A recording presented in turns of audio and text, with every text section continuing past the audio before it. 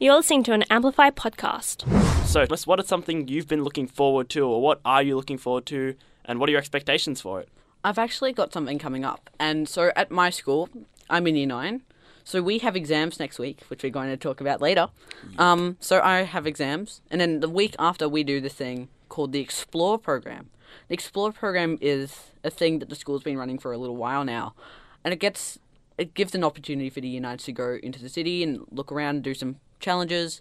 So I'm pretty excited about that. But I'm a little doubtful on how it will go. Yeah, I'm sure it'll be good. But because I'm in the city a lot, and the people who I'm doing it with, so it's groups of 4 to 6, I think. So I'm a little bit iffy about how they will go. Like, because I know the city quite well. Like, I know the city like the back of my hand. Okay. And because they haven't had the opportunity that I have to go into the city every week and do a radio show, talking about that later again. Wow. Like, I'm linking everything today. But it seems like I'm like the leader. Okay. Naturally. Well, how do you know they don't go into the cities over the weekends or something like that? I can just tell. And they tell me, like, I say, what did you do on the weekend? Oh, I just stayed at home. And 2 of them aren't really going out types. Okay, well, Yeah. never doesn't mean it won't be good. Yeah, I know. And you don't know what the challenges are, so Yeah. Expectations, got to keep them high. Mm-hmm. Well, sometimes. Now, with me, there was a game that, it came out in Japan. Oh, another game that came out of Japan, not in Western. Then it came out a couple of months later in America. Oh. And usually when something gets released in America, it gets released in like Europe and Australia because Yeah. they're considered one region within the next maybe 2 months. month or so. Yeah. No, month or so. 3 months. Really? Yes. Oh. It came out 2 days ago. Really? What game? Fire Emblem Fates. Exceeding my expectations though. Way better than I thought it would be, and I thought it would be really 6 good. months or something. 6 months. I've been waiting. Well, don't they need to, like, translate it and everything? Yeah, they do, but what I don't get is when they translate it to English for the American copy, it can't be that different to translate it to English Australian. Well, you might have to, like, change the spelling. Like, if there's the word colour, you might have to add a U, and that could come up in the game hundreds of times. Yeah, well, it doesn't, but, Oh, okay. yeah, I get that, but it still shouldn't, like, it took almost as much time to go from America to Australia as it did to go from Japan to America, which just confuses me. Oh, well, but, hey, it's meeting my expectations. Yeah. One quote that I just want to read out from the song that we just played, which is sort of about expectations, called 21 Things I Want in a Lover. It says, these are 21 things I want in a lover, not necessarily needs, but qualities I prefer, which I think sums everything up. Amplify, the sound of underage Melbourne. Actors that fit their role perfectly. Perfectly. So, can you think of any? We were talking about this on the break, and I am completely clueless about this because I have no idea. I watch a couple of movies and everything, but I'm just like, I don't know. I mean, there's one actor that springs to mind. Mm-hmm. I think Lisa Kudrow. Who? Lisa Kudrow. She's an American actress. She did a lot of films and TV shows in, like, 1990s, early 2000s. And one role that I think she plays perfectly is Phoebe Buffay on Friends. Okay. Phoebe is a very interesting character. Anyone who's seen Friends could relate because she's sort of a bit like a hippie. She was like the original vegan that everyone took their opinions from. Okay. Actually, no, she was a vegetarian. Vegetarian, different Yeah. from vegan. So, yeah, and I think she really pulls off that role superbly because I don't think I can imagine that role played by anyone else. Mm-hmm. It's such a unique sort of character. There's a whole video of her on YouTube talking about how she embraced the character. And there are some really good quotes that, like, represent that. Look it up Okay. if you want to find more information on that. Yeah. Yeah. I think basically any actor from the Harry Potter series, pretty much perfect. Like, I can't see those actors as anyone else than the characters from Harry Potter. It's just, maybe it's just that they've been in those roles often for so long. Yeah, for what? But 15 years, maybe? yeah, but still, I mean, their performances have stuck, and like, I feel like if anyone else ever tries to do another rendition of the Harry Potter series, It's not going to work. they're just going to try and emulate what was already done by like not even just the main actors, not just Daniel Radcliffe, Emma Watson, and Rupert Grint, but like all the actors. I don't know all the actors' names, of course, but like the actors that play Fred and George, they fit the role so well. Well, I haven't seen Harry Potter, so I can't really comment on that. But I can totally get where you're coming from. Yeah. Let's see. There's a couple of superhero movies where I think the actors are like pretty much perfect. You know, Robert Downey Jr. as Iron Man's a pretty good one. I don't know, Hugh Jackman as Wolverine, he fits pretty well. You do know that Hugh Jackman did a lot of musicals before he became a big starring role. Yes, and now he's Wolverine, and now I can't see him as anyone else. He actually doesn't like really playing Wolverine. Do you know that? No, I didn't know that. When they finished shooting the last movie when he was Wolverine, he was sort of a bit like over it. He wanted to move on to something else. Now he's doing a musical. He's going back to his musical roots. Cool. I still can't see him as anyone else, but cool. Yeah. I know we've talked about this one before on Amplify, and I know you're not going to agree with this necessarily, but Benedict Cumberbatch as Sherlock and Martin Freeman as Watson, they fit the roles really well. I mean, Sherlock is such an annoying character. Not necessarily annoying, but I think Benedict Cumberbatch. Yes, I said Cucumberpatch. That's his new name. Benedict Cumberbatch really uses the essence of Sherlock as portrayed in the books. Like in the books, some of the lines are just directly quoted, and when you read the books, it makes a lot more sense. It just works. It clicks. Yeah, it just makes sense. Amplify. Amplify. Amplify. Amplify. Amplify. What makes you feel determined? Well, I just want to point out that the actual title of this segment is... What? No, we'll tell them later. Okay. They'll find out later. When we announce the song, you'll find out. If you know this game that we're going to talk about later, or play the song from, you'll get it. You'll get it. You'll get it. I'll tell you later. Anyway, so what do you do to get yourself pumped to do stuff, Thomas? I usually am never pumped because I'm just like, I could totally do this, but I don't want to. But I get determined sometimes by, what do I do? I listen to music and I'm just like, let's do it. Let's motivate myself. Just do it. No. By the way, we talked about memes last week. So, yeah, catch up on podcast at Omni app. That's omnyapp.com/shows/amplify.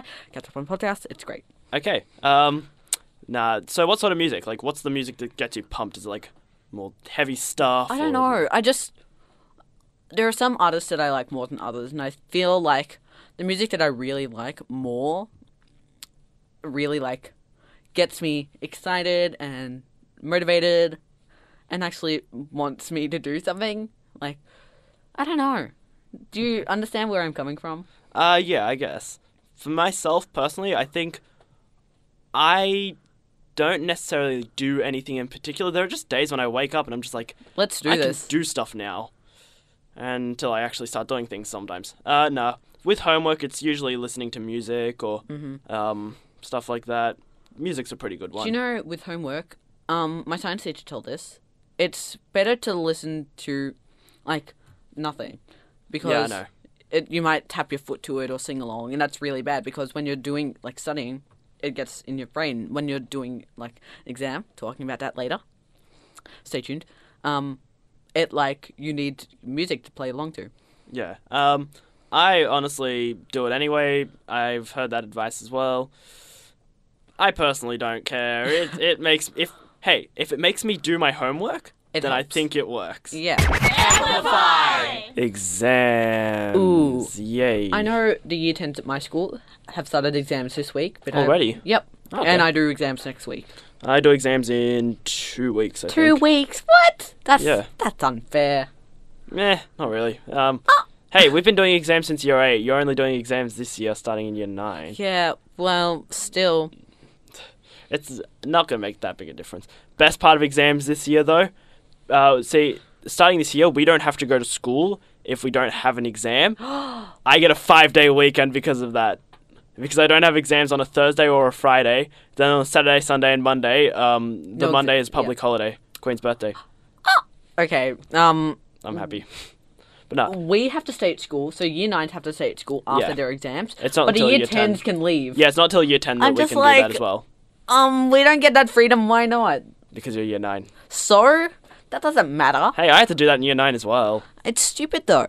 I think it's really dumb. I think it makes sense. They want to put emphasis on studying, so makes sense, I guess. Okay, so anyway. exams. Game plan for exams: don't procrastinate. I've heard a lot of people say don't cram at the last minute. Backup plan: make sure you don't procrastinate. Plan C: if you procrastinate, stop procrastinating. Wow, that's really, really sturdy.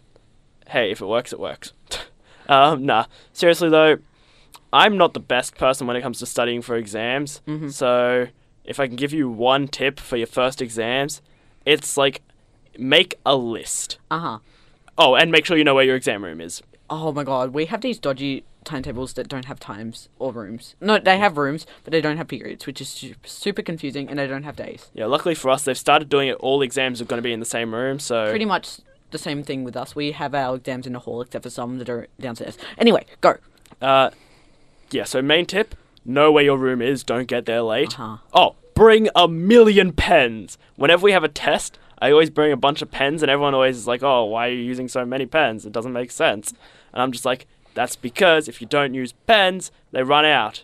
Anyway, we've talked about exams enough. They're just starting to make me nervous. Yeah. Amplify, the sound of underage Melbourne. I'm going to be analysing Ultraviolence by Lana Del Rey. Okay. Yeah. So it's a pretty album. It's also by Lana Del Rey, figuratively. So it's her third studio album. And it was released June 13th, 2014.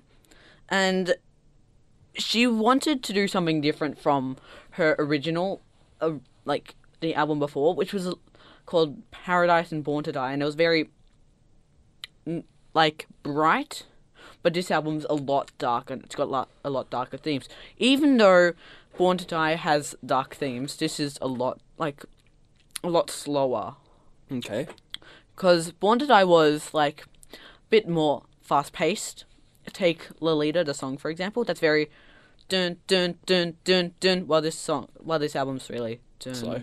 Dun, okay, so can you tell us a bit about the album itself? It's got 3 genres. They're desert rock, which I don't really understand. Don't know what that means. Dream pop, which we've talked about before. Everyone's favorite, dream pop. Okay. And there's also psychedelic rock, which is just like really taking that 60s, 70s feel and putting it into modern music. Couple singles. They were West Coast, Shades of Cool, Ultraviolence, Brooklyn Baby, and Black Beauty. Black Beauty was originally a song that was one of her older songs, and it got leaked, and then she like re-enhanced it and put it onto the album. And a lot of fans were really disappointed by this because apparently it lost its magic, which is quite sad and everything. But I think it changed for the better. That's what you get for leaking things, people. Yeah, a lot of her leaked songs are really lovely, but lots have been taken off, which is so sad and everything. But one day she better release those songs.